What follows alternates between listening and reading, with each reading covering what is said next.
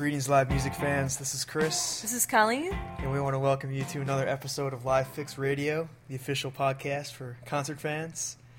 We have a special show for you guys, and I hope you guys have high expectations for this particular show.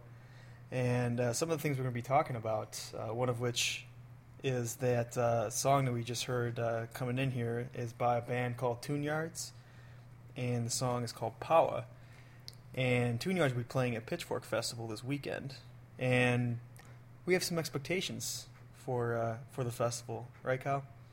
Yeah, high expectations. Right, and that's what we're going to be talking about on the show today is expectations. What the definition of expectation is, and why and how expectations play a huge role in concert experiences. We don't just go to shows in a vacuum. We go to shows with memories. We go to shows, with the people and thoughts, right? All these different things they swirl around in our, emotions, all that stuff. I mean, we've looked at that stuff before, and that's what we're going to do. We're going to go through the top 5 expectations that, we kind of put our heads together and said, what are the top 5 things that concert fans expect at a show?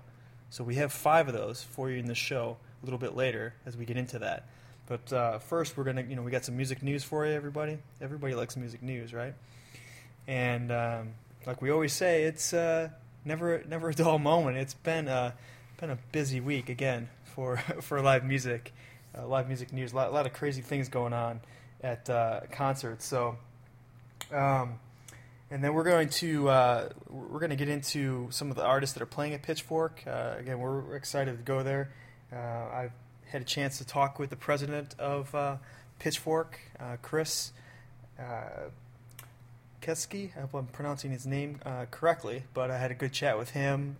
Was writing a preview for Blog Critics, and had a chance to talk with him about how far they've come and some of the expectations they have for shows and how they go about making sure that the festival's, exactly the way they want it and, the way the fans want it and all that kind of stuff. So we're going to get into that. But first, let's get into some music news. Here on Live Fix, we talk about addiction, and it's a real thing. It's a honest struggle. And there's a news story that came out on Monday about Mike Todd, the bassist for Coheed and Cambria. Story goes like this, is that they were opening up for Soundgarden in Massachusetts, and apparently, according to the reports, Mike Todd went into a Walgreens pharmacy and had a cell phone, and he had a note written on the cell phone, and he wrote a note said, "I have a bomb," and handed it to the pharmacist. And said, give me a certain amount of OxyContin pills, with that.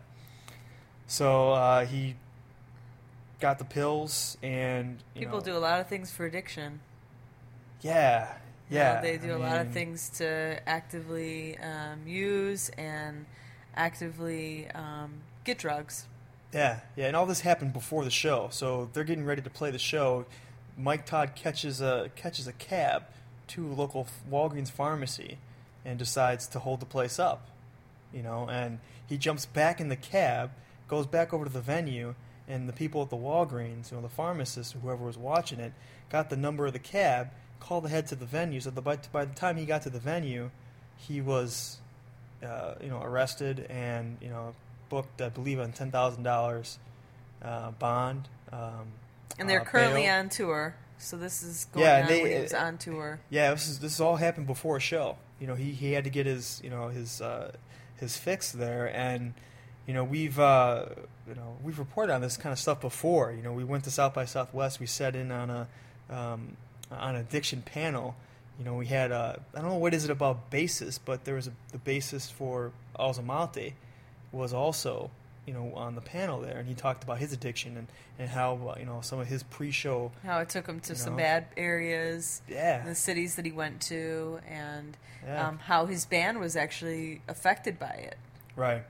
And one of the things that was kind of interesting to me that Will said, he's the bassist for Ozomathy is that he uses the drugs, to cope with the emotions, and once he got off of them, he actually had a better live experience. So that was the kind of thing I was thinking about when, I heard this story about Mike Todd. I was like, well, what's he like? What's his experience like? Is it similar to Will's? Is it similar to other artists? Things like that. And then what about the fans? I hate to say to bet on this, but live music. I bet we go to a lot of shows where there's drugs. The artists are taking drugs. They're high. And it's and sometimes they will the performance. They'll talk about it right on stage. Yeah. We saw Snoop Dogg in concert at. Oh yeah, Snoop. Yeah. I believe that was Rothbury. Yeah. Summit Rothbury, and he was proceeding to use drugs on stage. Yeah, some of the artists will do it, while they're performing live. Yeah, and it's it's sad. It really breaks my heart to hear these kind of stories. Mike Todd stories. So what we've done on Live Fix, we wrote a post about it. So if you go to the show notes for this post, we'll have a link there, and we have links to an organization who is hosting. We came across the organization called Music Cares. They're with the Grammy Foundation. So you can go to the blog and livefixblog.com. You can find links to that. So because we never just want to report on these things. We're really, we really want to help. Help the artists, and if you know somebody who's addicted to prescription pills, and an artist or somebody who who's a fellow music fan who's has these addictions, we have some links and some helpful resources for you, with that. But again, I hope that Mike Todd gets back in the band, because on that show he did not play, and they got someone in the blink of an eye to replace him right away, and they kept on playing, kept on touring, with that. So we'll continue to follow that story and see what happens with Mike Todd, and we'll keep you guys updated on that. So speaking of odd stories, there's a band playing at Pitchfork this year called Odd Future. The full name is Odd Future Wolfgang Kill Them All, and they're causing a little bit of controversy. And they're a rap group out of Southern California, and they're a rap collective, and they're fronted by a guy named Tyler the Creator. Colleen, I played you a couple tracks of Tyler the Creator. What do you think of? What did you think of it? Good, very interesting, very different sound to them. I don't know that I would, I'm a big fan, but I know we don't always agree on our music taste, so. Right, and I think, I'm listening to Tyler the Creator, and I'm thinking of Eminem, Marshall Mathers EP, things like that, and I'm excited to see, I have, I wouldn't say high expectations, but I have very interested expectations to see how Odd Future does their live show, and how good of performers they are, or are they just kind of curators of chaos, and do they just kind of have those, the craziness going on, and are they really performing or just putting on a show? Is it sort of a shock factor? Oh, are they trying to just be, Pitchfork is notorious for having bands that are shock factor bands. Shock factor bands. Really? There's a few bands that we've seen that are completely off the wall and just try to be, I believe, shock factor. Okay. King. Oh, King Khan and the Shrines. King Khan we saw there. Yeah, that's right. Which was, I forgot about that. Yeah. An eye-opening experience for me. Yeah, for sure. He was a fun one to watch. Yeah, he had his little loincloth on, basically, right? And kind of shaking that out. I think he was throwing dollar bills or something, wasn't he? Mm-hmm. He was throwing dollar bills into the crowd. So, yeah, Pitchfork is it's a fun time. It's a nice size festival. You got 3 stages. You got these different areas going on, and we'll get into that in just a moment. But Odd Future, the story with them is that they sing a lot about rape and violence and misogyny, and violence toward women and all these types of things. And there's actually some organizations that are there that are quote unquote protesting against Pitchfork including Odd Future on the bill, when Pitchfork has been kind of casted as a portrayed as a community, promoting, sustainability and things like that. And to have a band like Odd Future that is clearly, a band that's out to shock, out to just cause chaos, and kind of poke fun. There's a lot of funniness to them, obviously, too. They're really crazy and kind of zany and all that kind of stuff. So, but there's been some couple reports in local newspapers here in Chicago about local organizations being on hand there, higher profile than usual, to kind of combat, or that will definitely change my live music experiences. Yeah. It'll definitely add to what do you mean? Experiences I already have, just because I've never seen a protest at a live show before. Yeah. So it will be very I don't know what they mean by protest. I don't know if it's going to be right. It may be one person. It may be right. They're going to be handing out pamphlets and stuff like that. So it'll be interesting. I think it's definitely piqued my interest to see Odd Future just as a band, to see what they do, because they played South by Southwest. We didn't get a chance to see them while we were down there, but people were buzzing about them, and they're definitely a band that's capturing kind of an ethos of of a generation, a younger generation that all the members in the band are 17, 18, 19 years old. They're young and they're crazy, and they're doing their thing, and their fans are relating and identifying with that. So it'd be interesting to see how that unfolds on stage. So kind of interesting. And then the next piece here involves Dave Grohl of the Foo Fighters. Colleen, you turned me on to this story. Why don't you tell us a little bit about what you found? From Foo Fighters, Dave Grohl. Grohl. Yeah. He actually at his one of his last live shows that he's had recently on tour, the iTunes Festival. Mm-hmm. He actually yelled at fans, which is very odd. It was bizarre. I mean, I don't know that I've ever. I think I've seen that one other time, and that was actually at the Wu-Tang experience that we had. I remember that one. And but since then, that was pretty much staged. The Wu-Tang. I'm wondering about that. It appeared staged because there seemed to be. Well, you were dodging people who were prepared and kind of in place for a little mini riot in the front row. Yeah, while you were dodging Hennessy bottles in the photo pit. Right. It was a pretty dangerous experience. But, oh, man. But this experience is very different because two guys are fighting in the crowd, and he stops the whole show, reprimands the two guys, and it appears he kicks one of them out. Cusses them out, too. There's the video is, you showed me, it was, it's, you think you're effing a-hole, and he's going at him. He's ripping him a new hole, basically. And he's saying, you don't come to my show, you don't fight at my show. This show is, you don't fight, you dance at my show, a-hole. That's what he... he basically became a disciplinarian, 6 seconds. Yeah. So, or a minute of the footage that's out there. I mean, he basically became this, almost like a security guard, yelling at people and... Wow, I mean, I don't think I ever thought that a live... band would ever, or an artist would ever be yelling at the fans and kicking them out of their own show. Now, if you've got 1,000 fans, you could do that, right? But you got a small venue, you could really start a riot. Yeah, if you got 5 fans in there, you don't want to kick 3 of them out because you only got 2 left, right? Right. And unfortunately, with iPhones and all that kind of stuff right now, smartphones, all this is on video. So it's all being captured. Anything you're doing or saying as an artist on stage, or as a fan, I think there's many videos of fans that are on YouTube. I mean, this stuff's published and it's out there and it's all over the web. Within that, by that night of that happening, it was out there. It was viral. It was out there. You can't take that back. Yeah. And what's interesting about this particular story is that it was part of the iTunes Festival, and we've been following that on LiveFix because it's kind of an ongoing experiment we've been doing with the virtual concert experience.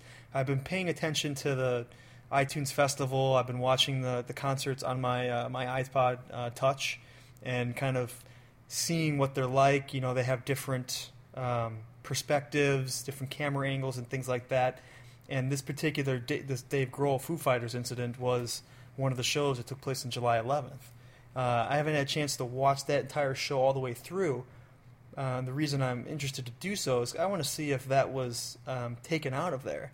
Because these iTunes festivals, they're not live. They're taped and then they're downloaded onto this iPhone app that you can watch, Adele, Foo Fighters, Coldplay, who else?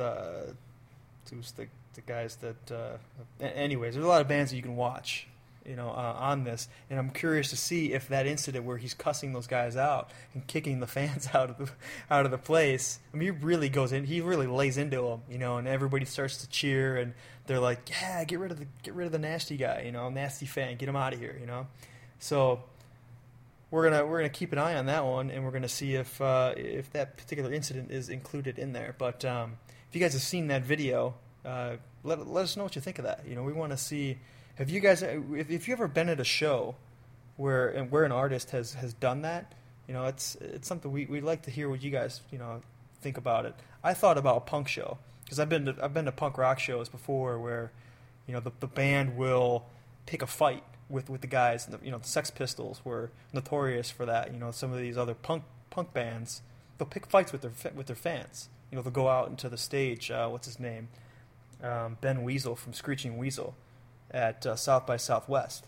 He actually got in a fight with the guy, and punched a girl out. Girl was talking smack to him. We punched him out. So these kind of things happen all the time. So if you guys have experienced that, we'd like to hear about it and kind of hear what that was like for you.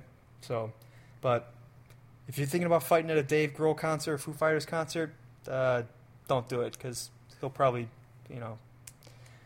he'll go after you. As a fan, you don't want to make the artist mad because it just takes up time from the show. No, you don't. It takes up time from the show, and he spent a lot of time reprimanding this guy. So, Chris is right. If you go to a Foo Fighters show, do not...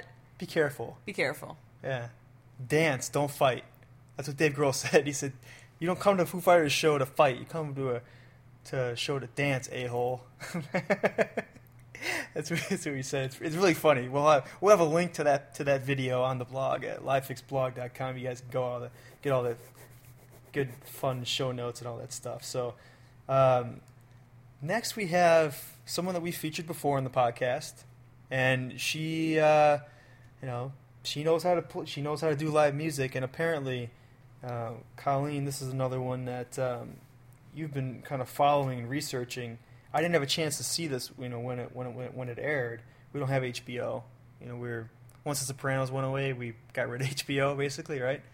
It's like whatever. But what did Lady Gaga do? Tell us. Well, Lady Gaga actually helped boost the HBO staggering tallies. So HBO hasn't been doing so well, and I think it is partly because some of the best shows are just no longer there, and they haven't come up with anything new. But she's been boosting the ratings. With her concert special, she had the Monster Ball Tour at Madison Square Garden. Did you ever see that? I did not see it. I have a couple of friends who told me about it. I guess it was there were parts of it that were pretty emotional. There were parts of it that were pretty sad and exciting. We'll have to get a chance. Maybe we'll try to watch that and talk about it on one of the shows. But it's supposed to capture a pretty authentic version of Lady Gaga. Without the makeup, without the fashion, without the glasses. Really? So it's supposed to be like different than her live show, what we saw at Lollapalooza? Because that was freaking awesome. It's actually... I mean, she's a great live performer. Yeah, it's actually behind-the-scenes stuff. It's not just her live music, but there's interviews and things behind the stage. They're also... I believe they also interview dancers, too, that are part of her tour. Dancers, really? Yeah, so they interview all kinds of... Wow. And she actually was not... She's snagged 5 nominations, including variety, music, comedy, special. Wow. Which is actually just... is the only other competition that she's against is the Bette Midler's HBO music special. Bette Midler? So she's still fighting... around? Yeah, she's fighting with Bette Midler. Lady Gaga and Bette Midler are going at it for nominations. Going head to head? Wow. So she actually may win some nominations from HBO. And, Lady Gaga, I don't think has, I mean, she's been winning a lot and this has been her year. This year and last year has been her year. I think she's cloned. That's my theory. She's cloned. There's more than one Lady Gaga, because there's no way it's very possible. There's a lot of people who think artists are cloned. This guy who couldn't show up for his concert that was seeking, the drugs that we talked about earlier. Mm-hmm. He had someone right in hand that just jumped right in, right? A bassist that just jumped right in. I mean, I wouldn't call that a clone, but heck, there's someone on hand if something goes wrong with some of these artists. Now, I don't know if you can recreate Lady Gaga, but some of her fashion can cover up her identity, so it's possible she's got a few out there. It's possible. Yeah, if they're making meat dresses and little glowing eggs, I mean, man, it's possible. They can make another Lady Gaga. Right? She does appear to be everywhere, and she's she just gets around. So she reminds me of like Anderson Cooper. He's one of those people that's everywhere, and Dr. Drew. He's like everywhere. Like, I just think that these people are cloned, So maybe they're all going to do a tour together or something, and, like, I don't know. I don't know. When you tape stuff, like some of these guys tape, they can tape, a bunch of shows in one day and it gets spread out. So there might be just a lot of taping going on, and you're feeling like it's... Why are you tearing away my theory, man? Well, I'm trying to punch holes in it a little bit. I'll be honest. I guess that's why you're here, right? I guess. Okay, to punch holes. There has to be skeptics in the world. Yes, what would we do without skeptics? So, speaking of skeptics, now it's time to talk about... we're done with music news. That was it, everybody. And again, you can get all the stuff that you want on the blog. We'll have all the show notes for you where you can see everything you want. Now it's time to talk about Pitchfork. 3 days in Chicago. Tomorrow, Friday, Saturday, Sunday. Over 30 bands. Independent, emerging music. What are you looking forward to, Colleen?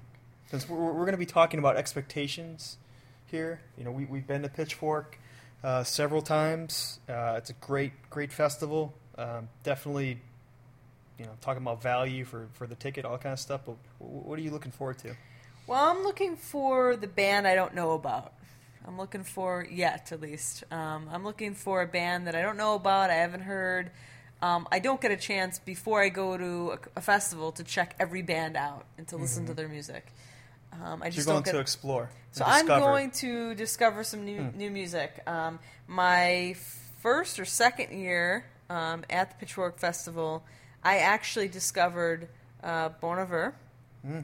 They were no one really knew. I mean, that was like when they first kind of came out. And then Fleet Foxes.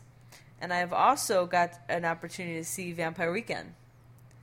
And those were bands that, like, wow. I mean, I jumped on them and really got a chance to experience their music live. And then I was able to go home and get the music. I remember watching you. I was watching you watch them, and it was pretty amazing to and not only did I get to see them, but I got to photograph them. Yeah, which is I was just in great awe to see some great bands and get the opportunity to photograph them, and that image is forever in my mind and in my pictures. So.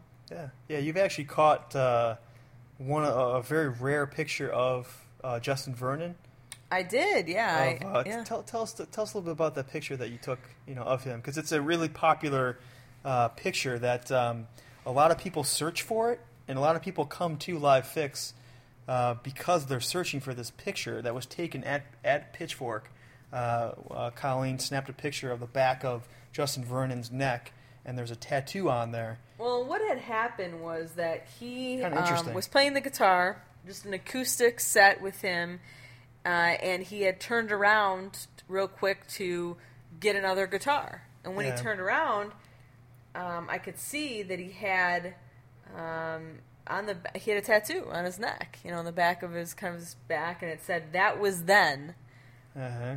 I don't know that I still understand what that means, but man, a lot of people are interested in it. I get a lot of comments about it. If you Google, or you can check out my Flickr, Colleen Catania Photography, or Flickr stream. You can also go to LiveFix and find it there. Yeah, it was actually that picture that she took inspired me to write a post about the little things of shows, because a lot of times we go to these shows like this, Pitchfork, or any kind of concert, and the macro, the big broad strokes of the show are really like a mosaic made up of little tiny moments, just like that, and our eyes and our sensory pick up on those things that maybe are unconscious or sub-level sensory type of things that all this absorbs into the big concert experience. And that was one of those things that kind of got me thinking about that, about the little things. I used to play baseball, and used to always say that baseball is a game of little things, a game of inches. So it kind of made me think about live music is the same way. It's not about the big riff a lot of times. It's about those little interactions between the bands, the little things that happen between the fans and the crowd, all that kind of stuff, And I'm just curious if we have any Bon Iver fans. If you guys know what "that was then" means, please message us or Twitter me. Please tell me what that means, because I've never really quite figured it out. I don't know if I have not heard it in any of his lyrics. Maybe he's the only one that knows, but I'd love to hear a good guess that you have about it. Yeah. Let us know. You got some inside intel. Send us along. There's also some good comments on that blog post, The Little Things. If you search Bon Iver Tattoo, you'll come across LiveFix blog. Look in the comments, because there's some really good conversations about some of the things that people have seen at his shows. And he has some other tattoos and some other artists. We've looked at Nas, we looked at all these other guys with that. But a lot of this started at Pitchfork when Colleen took that picture, and it's kind of grown into this ongoing experiment that's really amazing to see what people are entranced about, the tattoos on artists. It all started that started at Pitchfork. I would say tattoos are very popular. People like to see tattoos that artists have, and also jewelry. Mm-hmm. Jewelry is also another thing that people will Google and look for what kind of jewelry did. I have a John Mayer picture that I had shot, and it was right around when he had that Jennifer Aniston relationship, and he had a watch that probably was thousands and thousands and thousands, hundreds of thousands of dollars. Right. And people they focus on that stuff. They want to know. They're curious. Yeah, it's amazing. It's really fantastic. And in a place like Pitchfork, at Union Park, it's a great place to see a show. You get the skyline of Chicago, or in kind of a backdrop of the area. It's going to be pretty hot this weekend, is what I hear. It's going to be kind of a little bit of a warm festival in the hundreds, I guess, or something with the heat index, whatever. So if you're heading out there, make sure you drink a lot of water, and they'll probably be giving away free water again. They did that last year when they were handing out water to the people in the front row. People were getting crushed, so they started handing out water bottles, free water. So, but in any case, some other bands. We've talked about Odd Future that's going to be there. A really interesting band.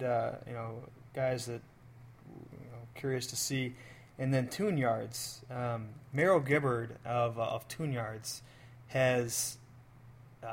I'm just totally geeked out and amazed at this album. It's called Who Kill, and I've been listening to this album over and over and over again. I think it's definitely going to be one of my favorite of 2011, and we're going to be talking about expectations in just a little bit here, and I've been kind of thinking about how many times I've played this album and played certain songs over and over again, that I'm starting to develop a certain level of expectations, and that's kind of what led us to think about this for that show.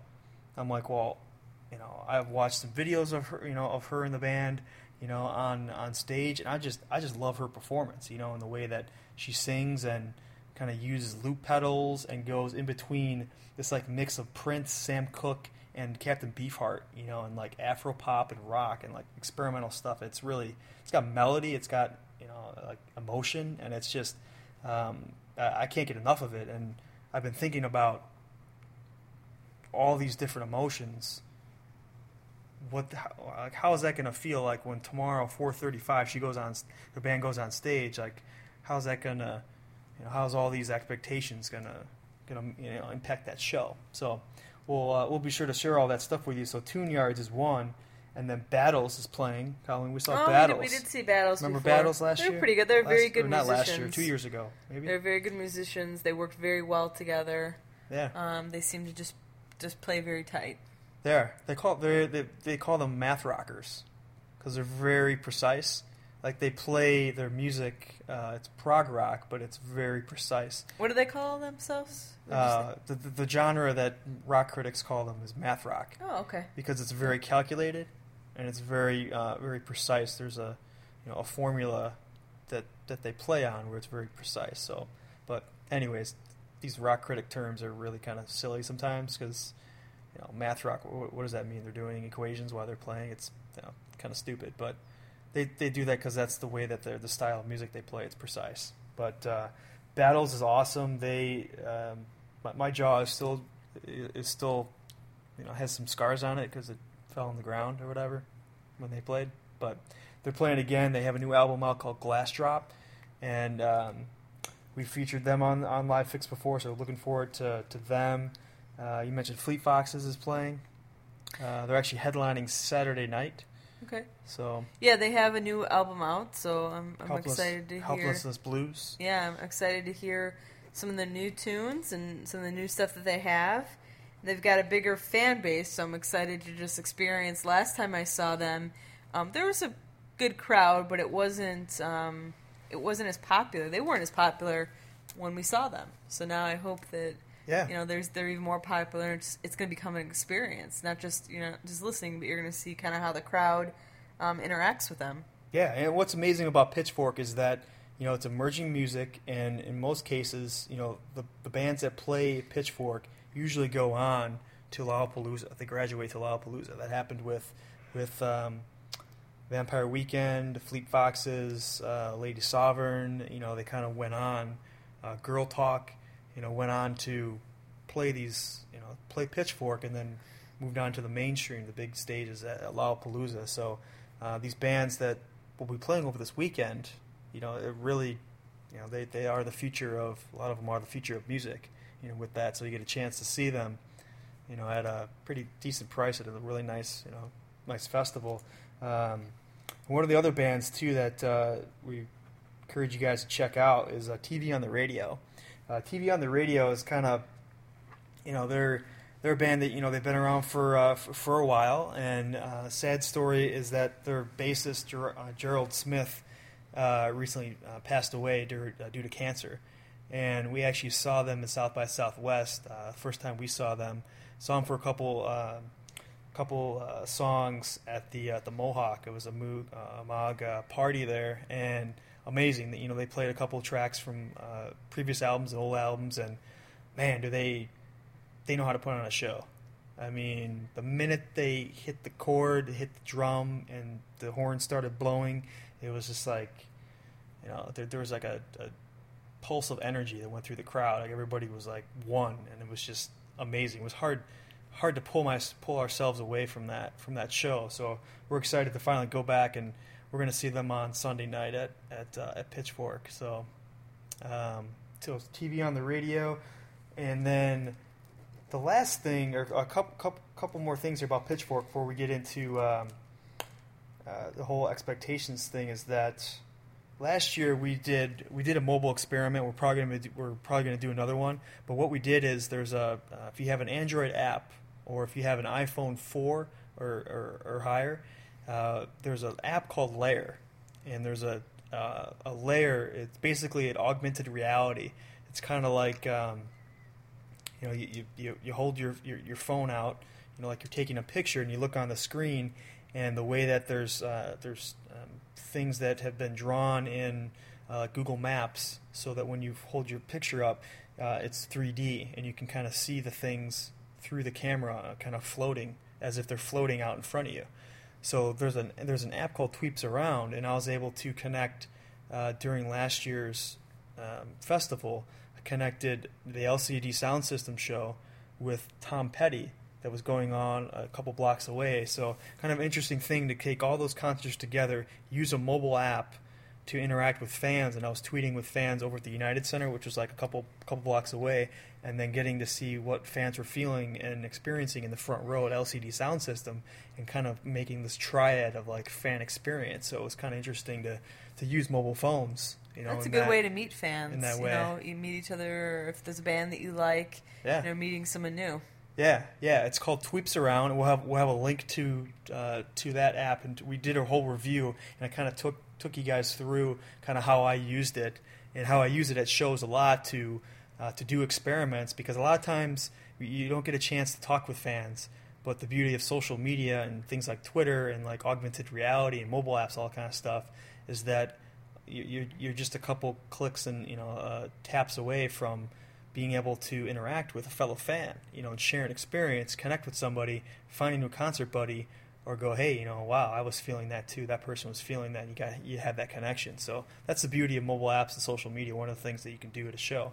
So we'll have links to all that kind of stuff on the blog, on the show notes, where you guys can learn about Layer and all that Tweeps Around 3D, all that kind of stuff. So the last thing too is that I had a chance to talk with the president of Pitchfork, Chris Kitsky, and said some very interesting things. And we'll have a link to that interview. What's one thing that he said that's going to change your live music experience at Pitchfork? Well, he seemed to downplay the fact that Pitchfork, to me, like, I'm really amazed at how well they have that honed. Like, they've honed in on the festival experience. Like, you just, they have everything down to a science, is what I said to him in the interview. I said, you guys are really impressed with that. And he goes, oh yeah, it was kind of, he kind of downplayed it. Kind of a humble guy, but he's really focused on on the fans. On making sure that the price is right, which I think they have a decent price at like $120 for 3-day festival pass, $90 for, or not $90, $60 I think for a 3-day pass. No, I'm getting that wrong. Sorry, but it's a good value for that, and he was really amazed at that, and I think that he took a lot of pride in that, and he shared some live music experiences himself. And one of the things that he loves as a person who puts on festivals, they actually go to other festivals, and I asked him, what's it like for someone who's a promoter, and a concert creator? What do you guys look for? And he said that, well, he really closely watches fan behavior at the shows. Like, he watches, when he goes to Lollapalooza or he goes to other festivals, they really intently watch what fans like, what they do, what they don't, and they take those learnings and they bring them back to Pitchfork, and they say, this is what fans want, how can we do this? Because they have a really small place to work with in Union Park. They don't have the luxuries of Bonnaroo. He said he really loved Bonnaroo. He'd love to have a carnival kind of atmosphere, but that's just not Pitchfork. That's not what they can do with that area. So they've really maximized that space really well, and he's just really proud of that. And he had some interesting things to say about Pitchfork's expansion to Paris this year. They're having a Pitchfork festival in Paris, France, and he had some experience there. So we'll have a link to that interview where you guys can check that out a little bit more and learn a little bit more on the inside of a Pitchfork festival from the president. So, but that's all about Pitchfork, guys. And again, if you're, Colleen and I will be out there having fun, in the sun and the moonlight and all that kind of stuff, checking out the show. If you guys are out there, stop us, say hello, and tweet us. We'll come find you. Yeah, tweet us. My Twitter handle is at Chris Catania. It's ChrisCatania. So that's and we would love to do an on-site fan interview. Absolutely, I will have my recording equipment there. We'll be talking with fans, vendors, artists, things like that. So stay tuned for future episodes. We'll be sharing some of those interviews with you guys to kind of chronicle that, celebrate it, and kind of understand what fans liked and what they didn't like about Pitchfork. So that about does it for Pitchfork. Previewing all this kind of stuff, and now it's time to get into the expectations. We've talked a lot about Pitchfork and what we're expecting. Now we're going to actually uncover what are expectations. What the heck is this stuff? Why do we love this? Why do we look forward to concerts so much, right? So here's a track from Belle and Sebastian, properly titled "Expectations." And on the flip side of this song, we're going to get into expectations, so stay tuned, and we'll see you in just a bit.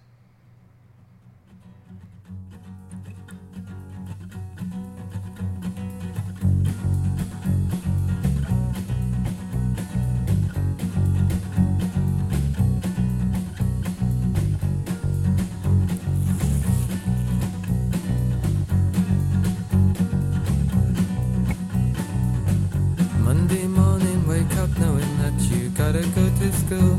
Tell your mum what to expect, she says it's right out of the blue. Do you wanna work at Debenhams? Cause that's what they expect. Starting lingerie and Doris is your supervisor.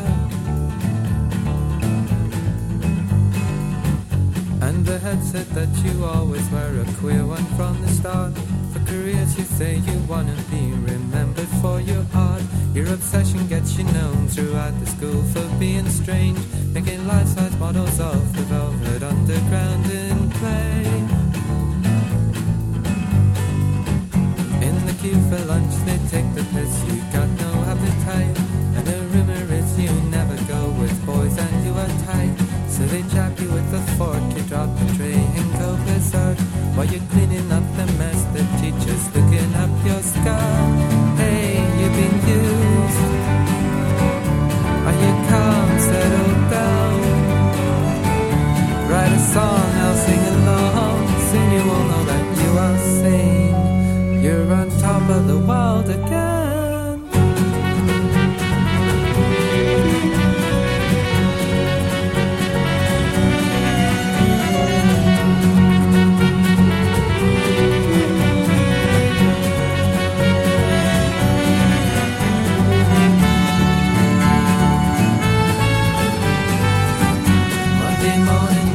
Knowing that you gotta go to school. Tell your mom what to expect, she says it's right out of the blue. Do you wanna work in CNA? Cause that's what they expect. Move to lingerie and take a feel of Joe the Stoneman. Tell Veronica the secret of the boy you never kissed. She's got everything to gain cause she's a fat girl with a lisp. Six up for you when you get aggravation from the snout. Cause you can't afford a blazer, girl, you're always wearing clothes. At the interval you lock yourself away inside a room. And a English gets you, asks you what the hell do you think you're doing. You think you're better than the other kids. Well, get outside, you got permission. You got to make the master think he's right. Hey, you mean you write a song, I'll sing along. Are you calm, settle down? Soon you will know that you are sane. You're on top of the world again. Are you cool and you know you're a star, you'll go far. Think of me as a friend, not just the boy who plays guitar. You're on top of the world again. All right, everybody, welcome back. It's Live Fix Radio, and we're talking about expectations. It's a good song by Belle and Sebastian. Good call on that one, Kyle. Thanks, and I think what we're going to just to start out is we're going to define expectation. Yes. What the dictionary says, dictionary.com, what they are claiming the definition is of expectation. Yes. And they're saying it's a strong belief that something will happen or be the case in the future. Yes. Okay? For example, an expectation that the government will provide the resources. Okay. Okay. And what we're doing here too is that we're gonna first we're defining it, and then we're going to do the top 5 expectations that concert fans have when you go to a show. We kind of sat down, put our heads together, and we came up with 5. So we're going to get into that now. So Colleen, you've defined it, and are you happy with that definition? Do you think does that make sense for what we're talking about? I think it's very broad, but I think we can look at how that affects our live music experience. How do you think that factors in as far as psychologically and things that how expectations factor in? Well, I think expectations are really just thoughts. Okay, it's a thought that you have, a belief that you have, but beliefs are thoughts, right? Uh-huh. And usually the feeling of, wow, my expectation was not met is another thought. Mm-hmm. Okay, and that's based on what you're thinking in your head is an expectation, and where it lacked or where it didn't lack. Okay. And so what happens, unfortunately, is that not only do people have these thoughts, but sometimes they can turn into behaviors, right? So you think, oh, this concert sucked, so I'm going to start a riot. Right? That's as simple as it is. As simple as it could be, right? A person who... You're sitting at a Rage Against the Machine and... Bam. Or another one. This concert sucks, so I'm going to leave. Uh-huh. And therefore, you get up and leave. I mean, how many times have you watched a Bulls game? I'll say Bulls because that's Chicago's team. Yeah. And they're doing horrible, and there's 2 minutes left, and you start seeing all the fans getting up and leaving. Right. Okay, so initially their thought is they're not going to win, they're not going to come back, and usually that for a Bulls fan, the expectation is they always win. So their expectation is not at par, not good. Unlike Cub fans, where even if they're losing, people still stay to the very last pitch. Sometimes, right? Sometimes, I don't know. But with live music fans, especially with new artists, opening artists. You could go, oh, this band sucks, and you walk away. But what if you paid, well, we're kind of getting a little ahead of ourselves, but okay. So we got this, we got this this groundwork foundation, figured out here, right? And now there's some people who their expectation is quite low going into it. They don't know the band, so they have no expectations for it. And then the band does awesome. So their expectation rises.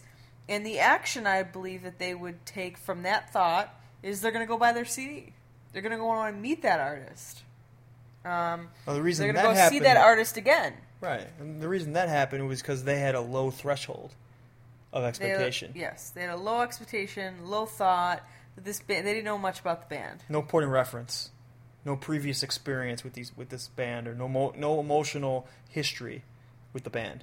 Correct. Clean slate, expectations have a greater chance in those situations of being high, right? Right. And when we're talking about expectations, we're just talking about that individual. We're not even talking about the environment or the concert venue. Right, just inside the person's head. We're just talking about the person, their thoughts. Right.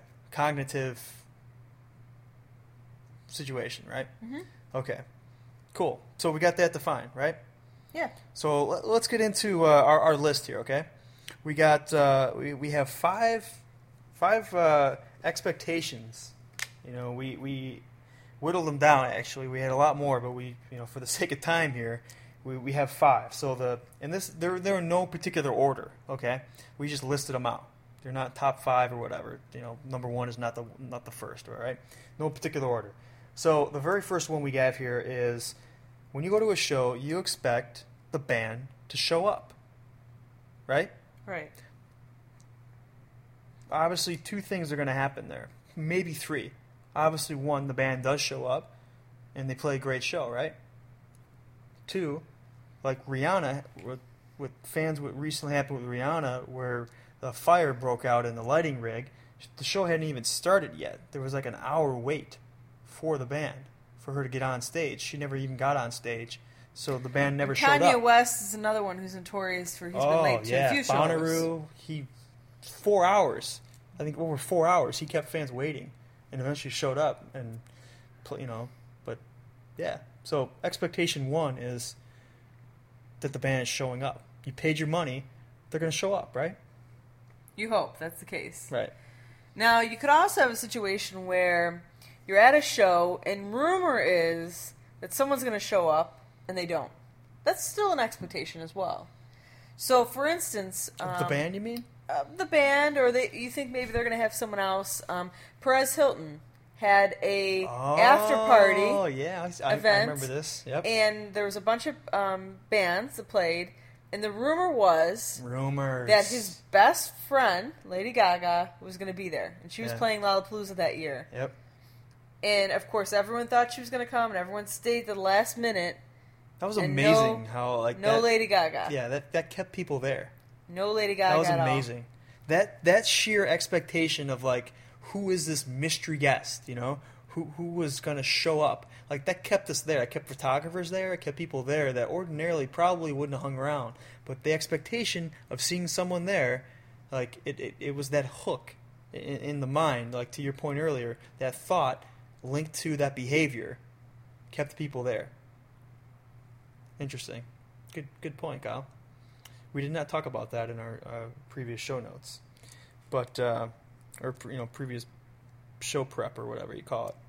All right, so expectation number one, the band shows up. Expectation number two, performance. You expect the band to play good, right? I mean, you go to a show, you don't expect a crappy show. You hope they play the right chords. At least. Right. Or they play, they at least play three or a mixture of three chords, right? And or lip sync if they have to. Ah, yes, backing tracks. Yes. So you go to a show to expect the band to play good. When they don't, what are some behaviors that people do? Boo. They boo at them. They boo, right? And, to Dave Grohl's they look point, over at their friend and they say, this guy sucks. Yeah, this band right? sucks. You do. You say, what the freak? Who is this? Or, damn, these guys are... And we've had a few situations where people actually have thrown stuff at the artists. Yeah. We have been at some shows where they were so disappointed they threw stuff. Yeah. So that's another thing. You got the expectation. Excuse me. You get the expectation. Doesn't get met. You have that thought. That thought turns into a negative behavior, which is flinging something, whether it be, some type of projectile, flipping somebody the bird, flicking them off, yelling at them, heckling them, things like that. We've been to hip-hop shows before where people started heckling, Rhyme Fest. Remember that? The Hideout? They started heckling him, and they heckled him right off the stage. I mean, that was pretty remarkable, and there was an expectation that he was going to play a little bit longer. I wanted him to keep playing, and all of a sudden, somebody started heckling him. He closed up shop and left. So he stopped playing. Expectation number two was taken away. Damn, was that frustrating, right? I think we've all been there. Every live music fan has been there, where their expectation has not, their expectations have been high and they've not been met. Right. All right. So expectation number one, band shows up. Expectation number two, band plays good. Expectation number three, now this is a big one. This is a big one. The band plays your favorite song. I mean, you go to a show, you whether you're playing the CD or the MP3 or whatever, in the car on the way there, you're waiting there, you've been one that song. Like tomorrow at 4:35 or somewhere between 4:35 and 5:15. I really hope that Tune Yards plays the song Paula, because I freaking love that song, and I'm expecting to see it and what hear will it. happen to you if they don't? I will be disappointed. I will be greatly disappointed, and I'm glad you asked that question, because that's a huge thing, And I understand, like for example, an artist with Bob Dylan, classic example. He doesn't play songs the same. He doesn't see the songs as just, reproductions of the studio. You don't go to a Bob Dylan show to hear your favorite song exactly as it was on the show or on the CD. You know, you might go to a U2 show to do that, and they deliver that kind of experience. But fans go to a show and they expect to hear their favorite song by that band. Now, one of the interesting things that I've been following, Florence and the Machine, Live Nation has an app that tracks all their performances and tracks all the set lists. And I was curious on the set list of where, where they're playing and if the same song was being played at the end every time, because expectation, this is kind of connected to it, is that fans expect an encore. You know, that wasn't always in the live music history. That wasn't always something that happened. There used to be, bands didn't always play an encore. You know, fans had to earn that. You know, the bands had to earn that, vice versa. They didn't do it. So I looked at Florence and the Machine, and they played the Dog Days of Summer, the last song of almost every tour stop. They're playing the Dog Days Are Gone or Dog Days Are Here. It's their big song. It's one of my favorite Florence songs. So fans are going to that show. They're expecting to hear that song, and they're delivering on it. So, you go to a show, you want to hear your favorite song, right? So that's expectation number 3. Number 4, why don't you talk a little bit about this one, Kyle? Because you kind of pointed out this about the Dave Grohl situation and, and some other things that, about, when a band actually, looks up and, acknowledges. Oh, yeah, I think that bands... It's a special thing when that happens. Well, I think fans always want to hear the band say, thanks for coming. Thanks for coming out tonight. It's great seeing you out there. You're a beautiful-looking crowd. Right. That kind of stuff. Like, you want to hear that from the... You want to hear that from the bands. Right. Especially if you have some kind of connection with the band. There's a song that's changed the way that you look at life or changed your outlook on life. Right. Maybe it's a song that's brought you from a horrible time in your life to a good place. You want them to acknowledge that you came out and saw them live. Right. You paid the money, especially the smaller venues. I think fans are a little bit more picky. It's so important. I always think that about a band when they come in, especially a young band or a new artist or... even Lady Gaga, again, I know we're going back to Lady Gaga again. She does it well. But at Lollapalooza, she does it well. She kept saying, Chicago, it's great to be here. Chicago, she said a couple of things I'm not going to repeat. Right. But it does get kind of trite. It is kind of, hey, it's even the joke of, artists playing in a city and they say the wrong city, and they're like, you're not in Chicago, you're in New York, and they say the wrong city. But fans expect to say an artist to acknowledge them. It's a huge part of the experience. It's like walking into a room. If you walked into a room and no one acknowledged your presence, that's pretty crappy, Because, and part of it is that the artist acknowledges the fans, and when the fans clap, they're acknowledging the artist. Yeah. So there is communication back and forth throughout the show. Right. And sometimes fans will even yell, I love you, or, come back to Chicago, or... play that song. There is that, and again, a lot more of this happens at smaller venues, but they happen at the big venues too. Right. They happen at big festivals. We've seen it, we hear it. Another way that an artist may respond to the and that's huge to the crowd. It's huge. Is stage diving, right? Yeah. Jumping out there and trusting the fans won't drop them, trusting they're not going to grab them, trusting that they're going expecting to be appropriate with them. Be supportive. And so that, those are things that there's that communication that happens, and sometimes it's nonverbal. Sometimes it's verbal. Right. Yeah, and you go to a show and you expect these things. It's big, and one of the things I've noticed in the shows that we go to is that when some of these things don't happen, man, it's awkward. There's awkwardness.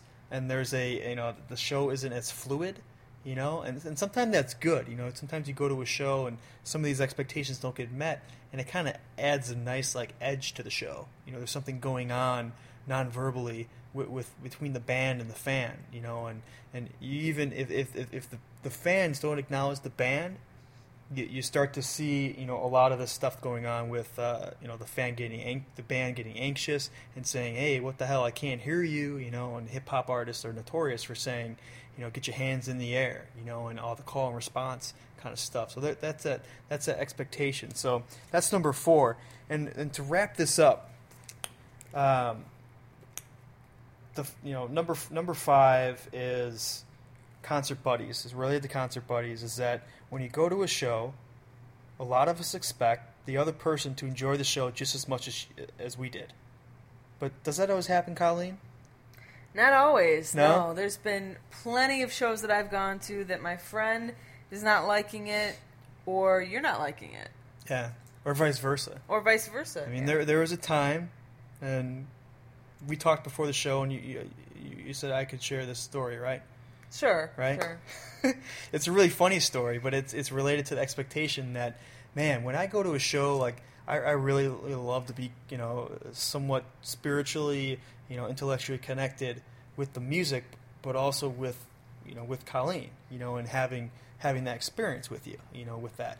But my brain's wired up a lot differently than yours is, and the music that we like often does not connect, and we don't share a lot of the same, you know, likes in music. Case in point, we went to see Poli Sykes, a Japanese pop band, crazy guys, like crazy band. I love them. But Colleen, you didn't. Loud and obnoxious. To me, it was loud and obnoxious. Right. And I loved it. It was like ice cream. I wanted to spend my Friday or Thursday night listening to. Yeah, I couldn't get enough of them. But I promised to photograph it. Right. So I photographed the band, like I said I would. Right. That was my job. And then I chose to go downstairs at the double door. They have kind of a top floor and a bottom floor, and there's couches, lounge areas. Right? Underneath, right? I went down there and I decided to take a little nap on the couch while they were playing. You know, I didn't see anything wrong with that. But man, that was my experience. Man, was that frustrating for me, because I'm like, how could you not like this band? You know, and I was like expecting you to do that. When you go to a show, it's like a date. You know, it's like a 2-hour marriage. You know, of you're going there, you're experiencing it. And you're like, you know, one person, you know, may like the band more or not, but there's an expectation that, man, I want you to experience the same thing I'm experiencing in my heart and my mind, you know, and it really doesn't. Sometimes it doesn't happen. And boy, it didn't happen at all with Poli Sykes. You know, the worst. I went downstairs and I saw her sleeping on the couch, and the band walks by a couple moments after the show and sees her, you know, with her camera in her lap, snoozing away, and I'm just looking at her going, yeah, that's my wife. Yeah. Well, I think the worst thing is when you're with friends. You know, you plan this thing with a friend, and you go there, and they just want to leave because they just aren't having fun.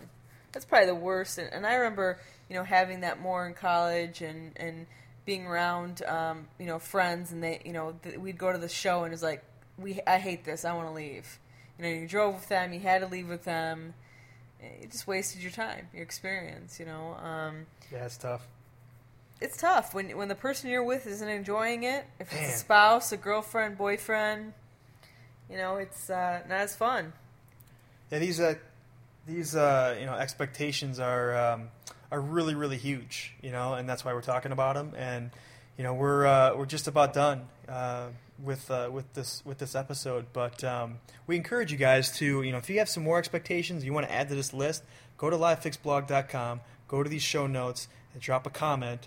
Or, you know, go to the About page and send us an email, subscribe to the newsletter, you know, do whatever you got to do. And hopefully we met all your expectations with this podcast. Hopefully. I hope we did. It's a good point, Kyle. I'm glad you brought that up, because that's important. As fellow live music fans, we want to meet your expectations with this podcast, and we hope we do. If we don't, you better tell us, and, you know, we want to know. Our goal is to meet your expectations. So that about does it for us. We're going to play some more music. We got about, you know, some more tracks for you from celebrating Pitchfork Music Festival. So stay tuned, and again, have fun at the show. If you guys are going to the Pitchfork, see you there. share your experiences, share them on Facebook /LiveFix, and share us on Twitter, all that kind of stuff. Rate us on iTunes, spread the love. We love you guys. Thank you for listening. Confidence and ignorance approve me. Define my day today. I've tried so hard to shut it down, lock it up, and gently walk away.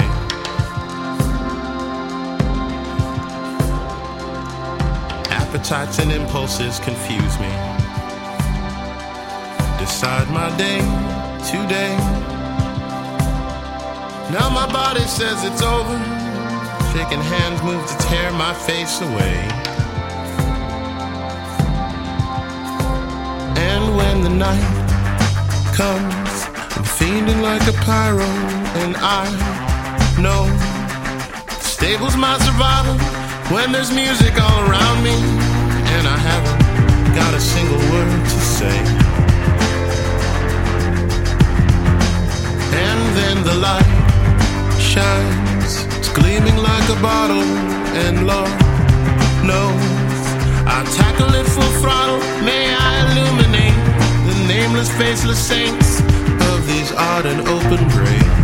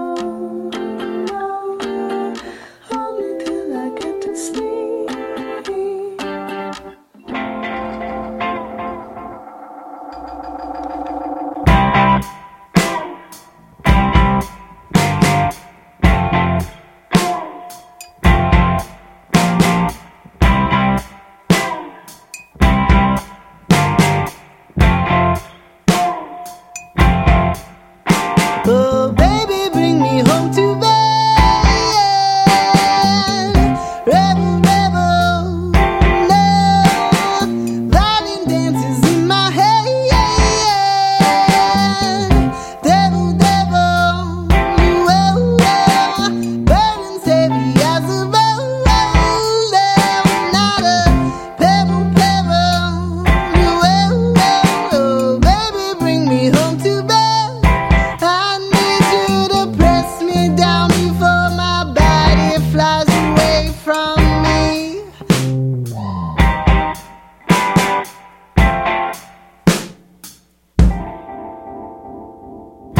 Your power inside, it rocks me like a lullaby. Your power inside, it rocks me like a lullaby. Your power inside, oh baby, I just don't know why. Your power inside, your power inside.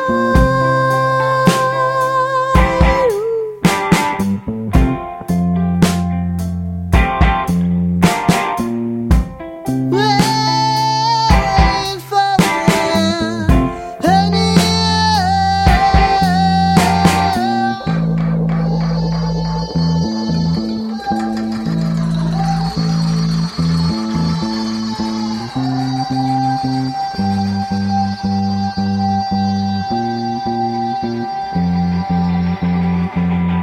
mirror, mirror on the wall, can you see my face?